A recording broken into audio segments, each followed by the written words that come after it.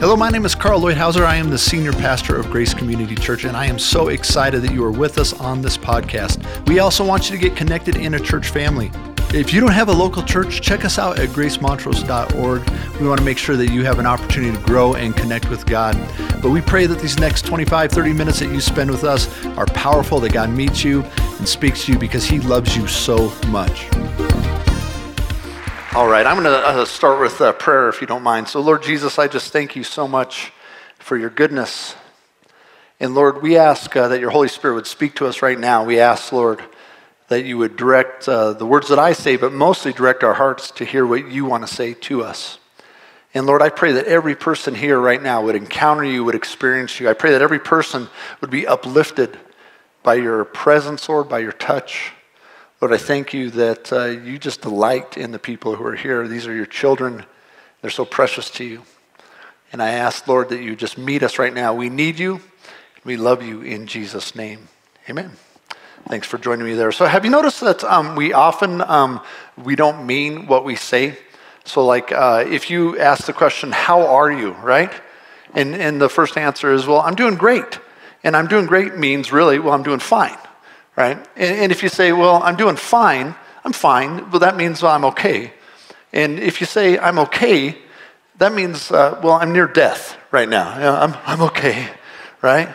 Or maybe you might say, oh, it's nice to meet you. And what that actually means is, I've already forgotten your name. What's your name again, right? Or if you say something, hey, no offense, but... What that actually means is I'm about to say something very, very offensive, but you can't be mad because I started it with no offense. So here's another thing that we often say, but I don't know if we really mean. We say, Jesus, you are my everything. You're my everything. But I think sometimes we actually mean, Jesus, you are my something. You are my part of things. You're important to me, but are you my everything? And we're in this series right now that I believe that God put on my heart a number of months ago, knowing where we would be right now. And it's called Deep Clean.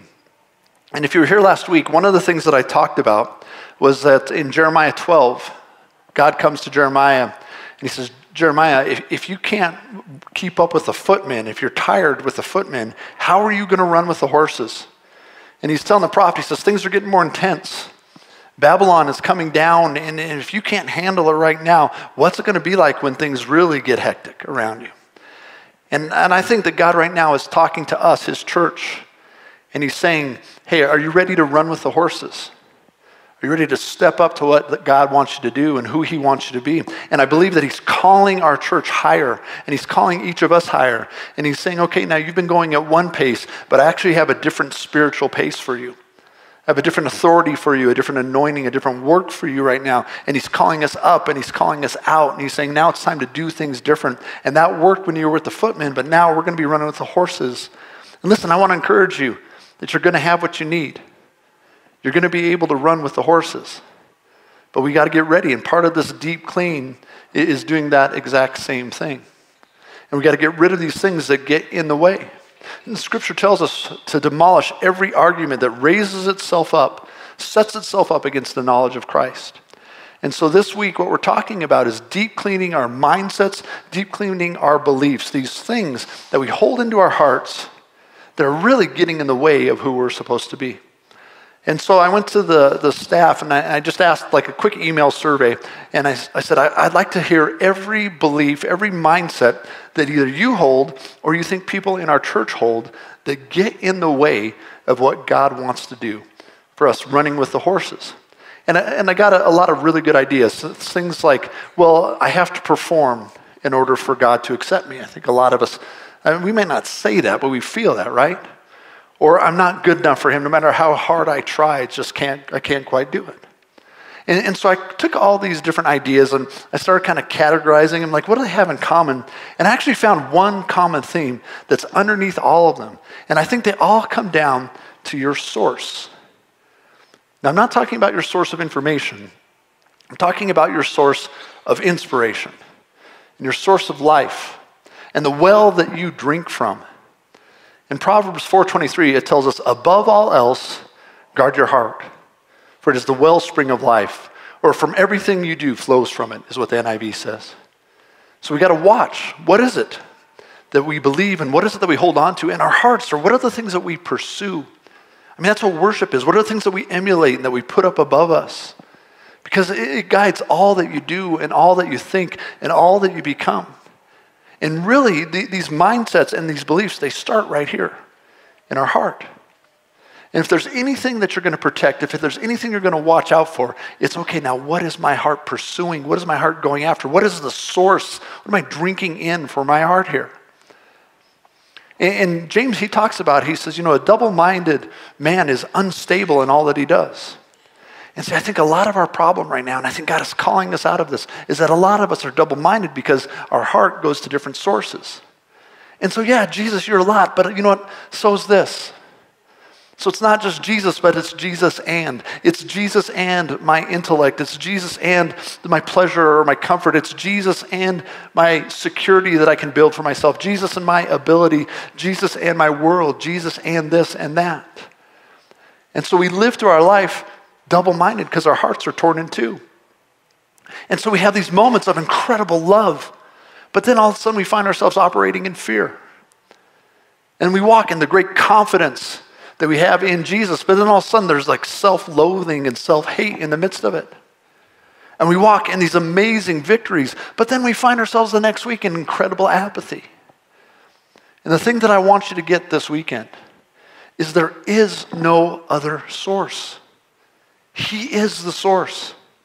And we have to be single-minded, single-focused. Our heart needs to go to the source, the one and only source, for everything, for our worth. Instead, though, we go to the opposite sex, or we go to our achievements, or we go to how many likes that we get. We say, okay, we're worthwhile now.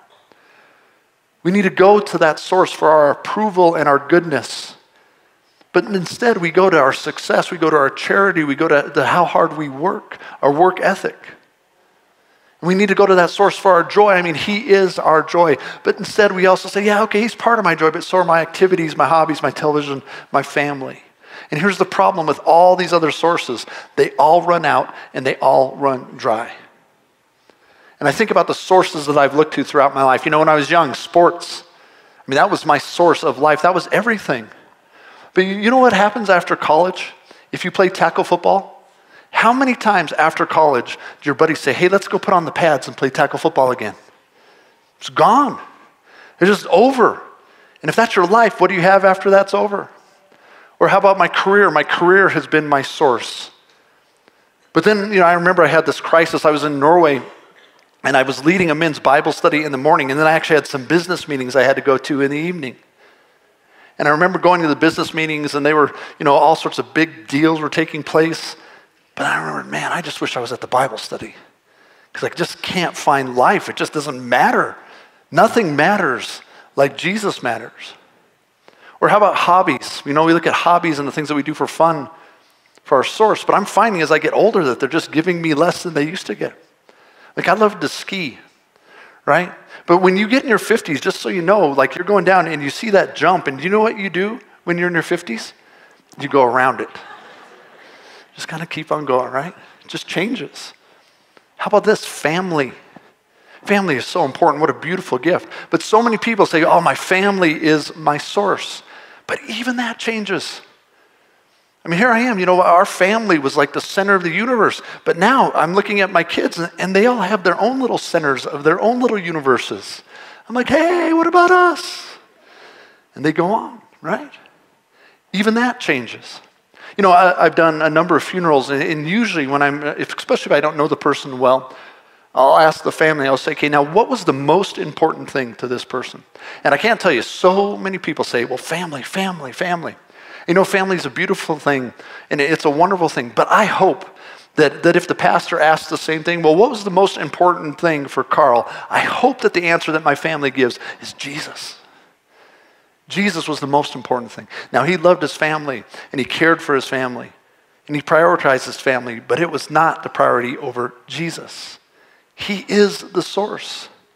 And so in this Deep Clean series, I am suggesting that we do away with all the other sources or quit looking to them for our life and start drinking in deeply and continually to God. See, when he is my source, then my family is a blessing rather than an idol. My hobbies they become an expression of worship rather than a thing that I need to get something from. And we're in a time right now, there's a few things going on in our world that we could say, oh, what's going to happen, right? Doesn't it seem like just for the last 2-3 years, it's like, okay, what's next? Now what's going to happen?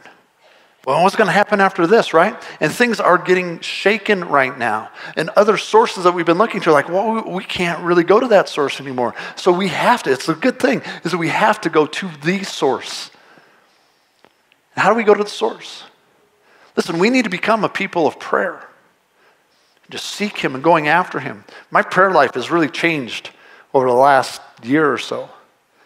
And I've just committed like every night, before I do anything else, Lord, I'm just going to spend time praying for you guys and praying for this world and seeking you and trying to find what you want me to do, what you want me to say, and what you want me to be. Are you going to that source? And of course, the source of Scripture, what a powerful source for life and truth and godliness to transform us. It's living and it's active and it changes us.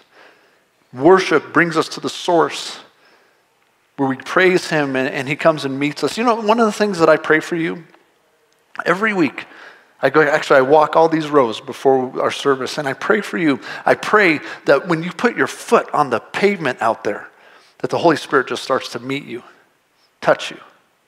Because I want you just to drink in that source, to know, I've got what it takes, that he's with me. And as he fills you up, that you're encouraged so you can go out again.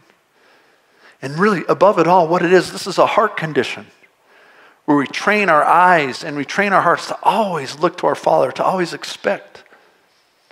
You are the one that I drink from, Lord. You are the one that I look to. You're my life. You're my reason. I want to take you to the book of Jeremiah in the 17th chapter here. And Israel's going through a crazy time. Babylon's about to come down and take them captive. They're about to be overrun. And we get this advice. It's interesting what God tells them to do in the midst of it and what he advises them in 17 verse 5. And it's all about our source. And it says, this is what the Lord says. Cursed is the one who trusts in man, who depends on flesh for his strength, and whose heart turns away from the Lord. Be careful if your heart is turning towards something else besides our Lord and our Savior. Because what happens? Well, you'll be like a bush in the wastelands. You'll not see prosperity, even if it comes. You'll dwell in the parched places of the desert, in a salt land where no one lives. Be careful of looking to other sources because they're going to dry out and you will dry out. And we put our trust in this, and we put our hope in that. And God says, it's like living in the desert. You're just going to dry and wither away in this. But look at this in verse 7. But blessed is the man who trusts in the Lord. So if God's your source, if your confidence is in him, you will be like a tree planted by the water that sends out its roots by the stream. And I love this. It does not fear. Are you afraid? Are you looking to the source? It does not fear when heat comes. Its leaves are always green. This is so good. It has no worries in the year of drought. Even though drought is all around us, we're not afraid. We have no worries. And then I love, and it never fails to bear fruit. See, when God is your source, when he's the one that you're drinking from, the one that you're looking to, he never runs out. You always have the life that you need, and fruit always comes from your life. See, the way through right now, the way through tomorrow is through him, in him, drinking in him. I watched a movie with Naya the other night, and the dad was going into the hospital with his son, and he said to his son, son, are you afraid? And he said, as long as I'm with you, I'm not. Do you know you're with your Father? You have no reason to be afraid. And when we live like that, when we're drinking him in, it's just like it clears out all those other things. And I want to talk about mindsets and beliefs, but the big one is, what are we pulling from? What are we looking to? And see, as we're with him, as we experience him, as we draw near to him, it's just like a big stream flushing out our hearts, just taking away all these other impurities, all these other sources. So the first thing I want you to understand is that he is our source, and he is our source of righteousness. One of the beliefs that many of us hold that's just not true is that as long as our good outweighs our bad, we're okay. That's like kind of the religion of the world right now. Do you know that evangelical Christians, so that'd be like us, 52%. So more than half of evangelical Christians say people are basically good. Okay? Let's see what the Bible has to say about that. Jeremiah 17:9, I call this the anti-Disney. This is the Disney princess verse. The heart is deceitful. No, don't follow your heart. Don't just follow your heart. The heart is deceitful above all things and beyond cure. Who can understand it? Romans 3:10 through 12, as is written, there is no one righteous, not even one. There is no one who understands. There is no one who seeks God. All have turned away. They have together become worthless. There is no one who does good. No, not even one. And then how about the good things we do? Well, Isaiah 64:6 says, all of us have become like one who is unclean, and all our righteous acts are like filthy rags. Here's the thing, is we are not basically good. We are basically broken. That's our nature. That's how we start. That's where we are. You know, it's like if you have a big window and someone throws a rock through that window, the window isn't kind of broken. It's completely broken. And if we break one part of the law, we're not just not as good. We're completely broken and in need. But 51% of Christians say that God accepts the worship of all religions. Christians. But Acts 4:12 says, there is no other name by which we'll be saved. There's no other way. I am the truth, the way, the life. No one comes to the Father except by me.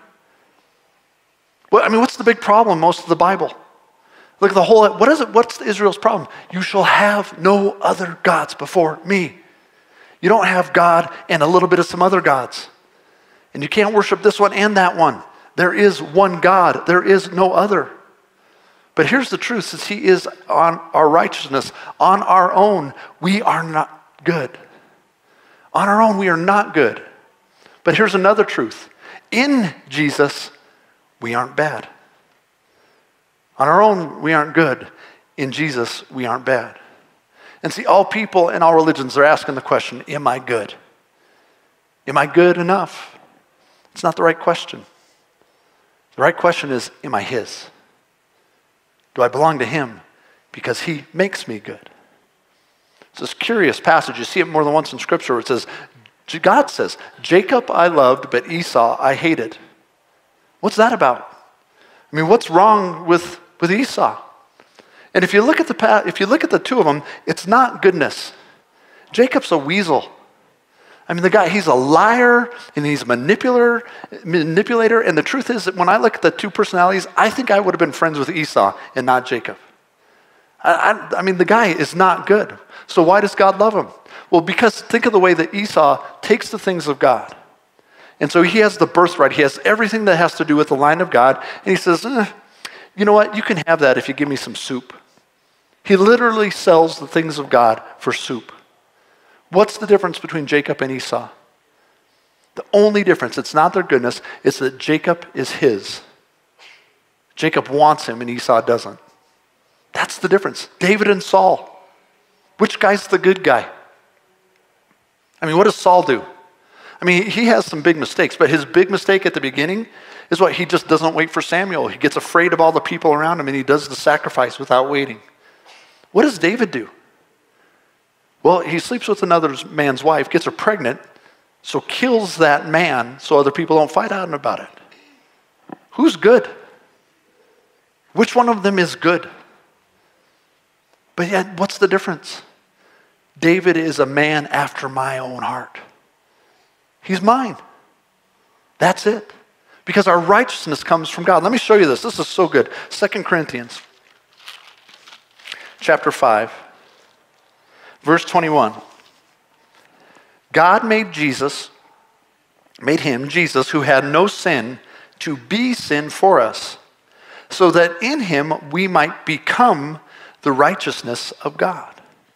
Now, I want you to catch this. This is an amazing passage because it doesn't say, so that in him we might become righteous. It says, in him we might become the righteousness of God. Now, what does that mean? How does that happen? Okay, now first of all, let's think about Jesus. Jesus became sin.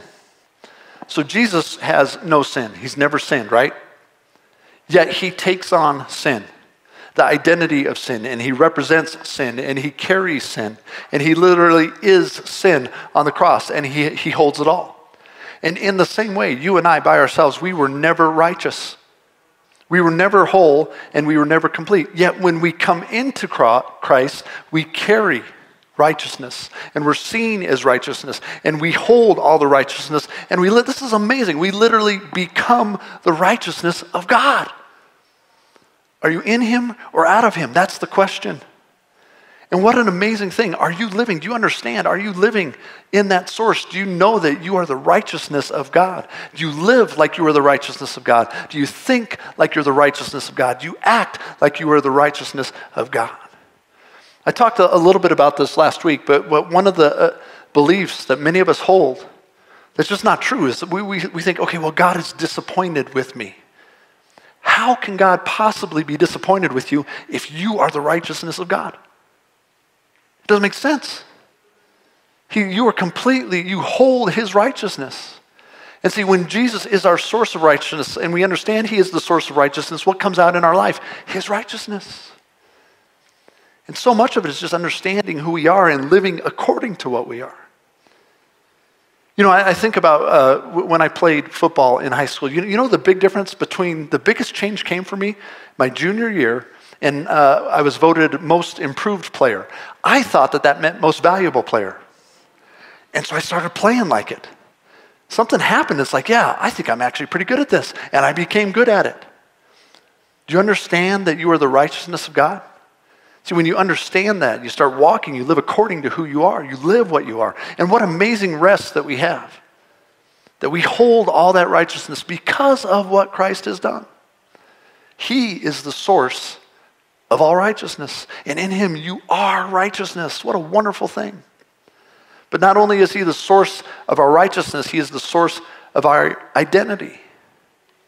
So here, finish this sentence for what's true for you. I am, what are you? Fierce, courageous, wimpy, powerful?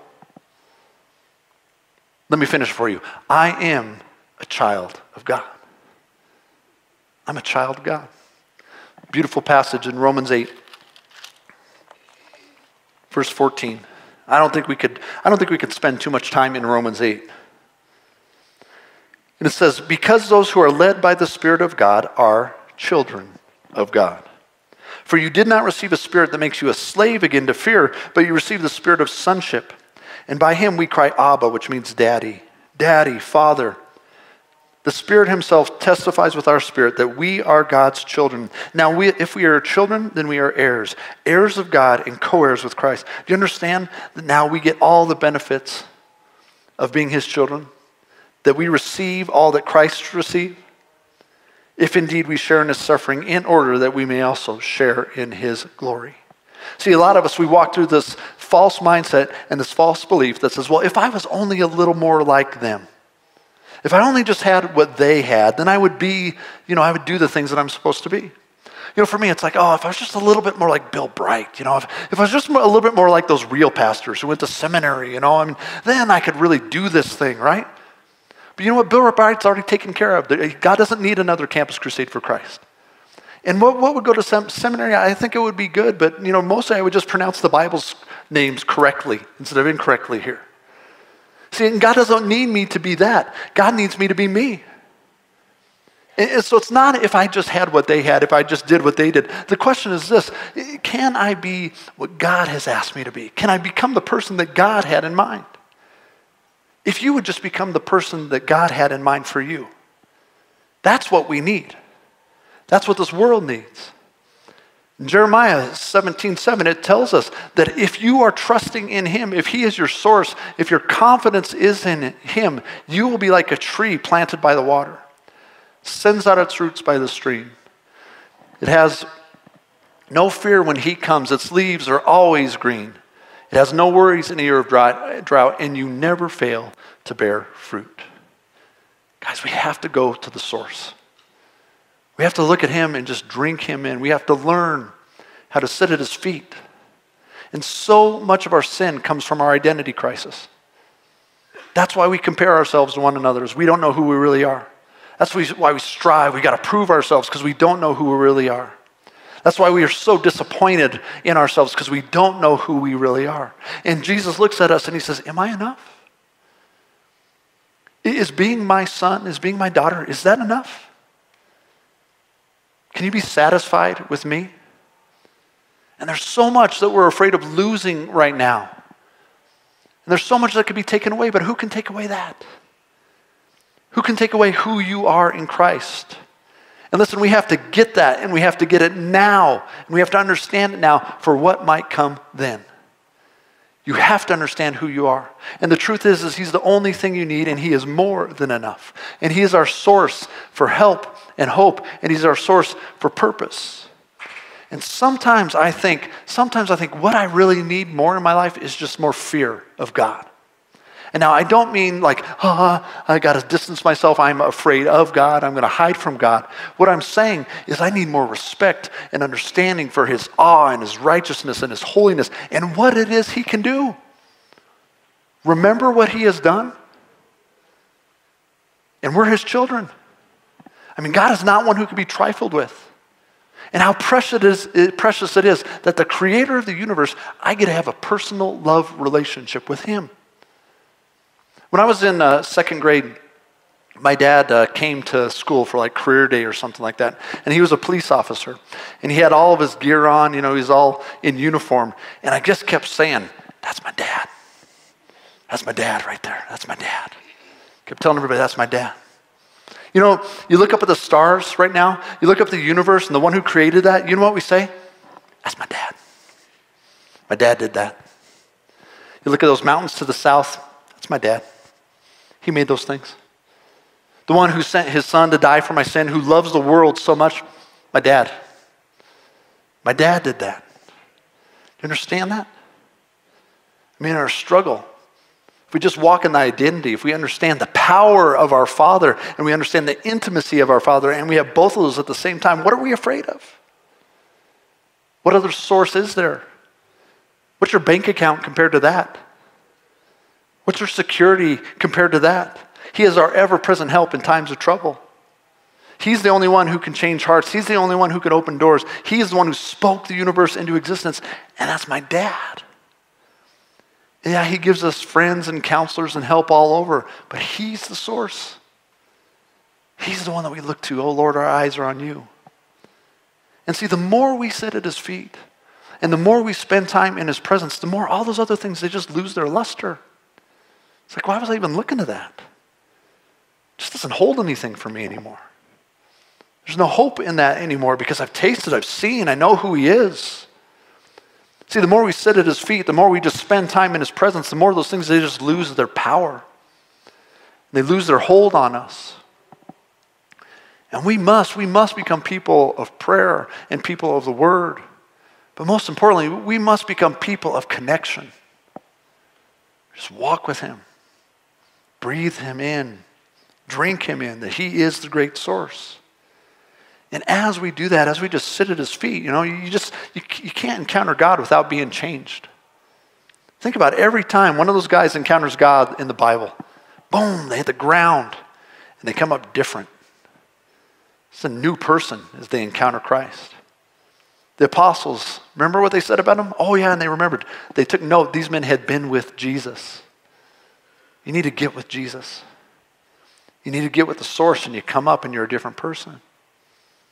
1 Corinthians 8, verse 6, it says, yet for us there is but one God, the Father, from whom all things came. Remember what he did.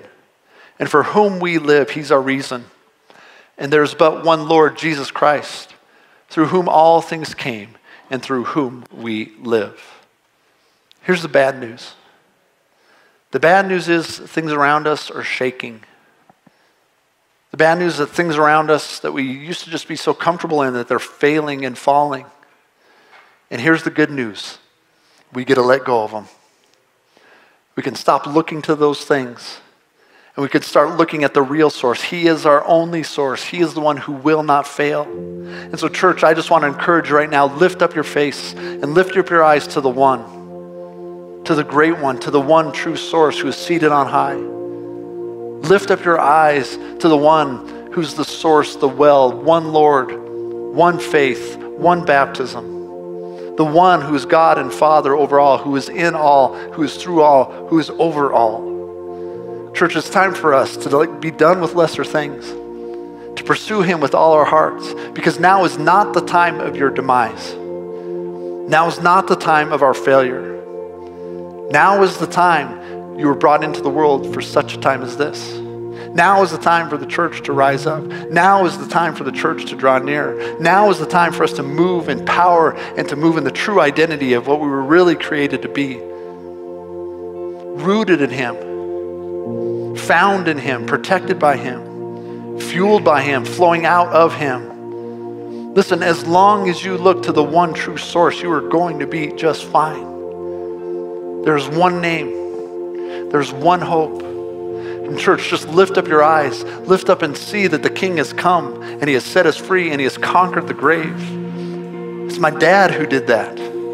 It's your dad who did that, and he is with you and is here today. And it's time to get our eyes off of every other thing, to drink him in, to walk in the life and the truth that he has for us. So let's stand up right now. And Lord Jesus, I just ask that you would come right now. And Lord, as we lift up your name and as we give you praise, Lord, I ask that you would grace us with your presence. Lord, I just ask you to put your arms around every person here, Lord, that we can experience you. Yes, Lord, that we can feel you, that we can know you. And God, as that we draw near to you, just all those other things, they would just fall away. And Lord, that you would bring out what's precious and bring forward what's precious. And all the dross, Lord, that it would fall to the side. And so I pray that now, even in this moment, Lord, that we would experience your grace. We lift up our eyes to you, Lord. There is no other name. There is no other King. There is no other one. It is you, Lord Jesus, you alone that we worship, you alone that we love. Thank you so much for being with us. I hope that God spoke to you. We would love to follow up and care for you any way that we can. So come visit us at gracemontrose.org. Say hello. Let us know what we can do to help you grow in him. God bless you.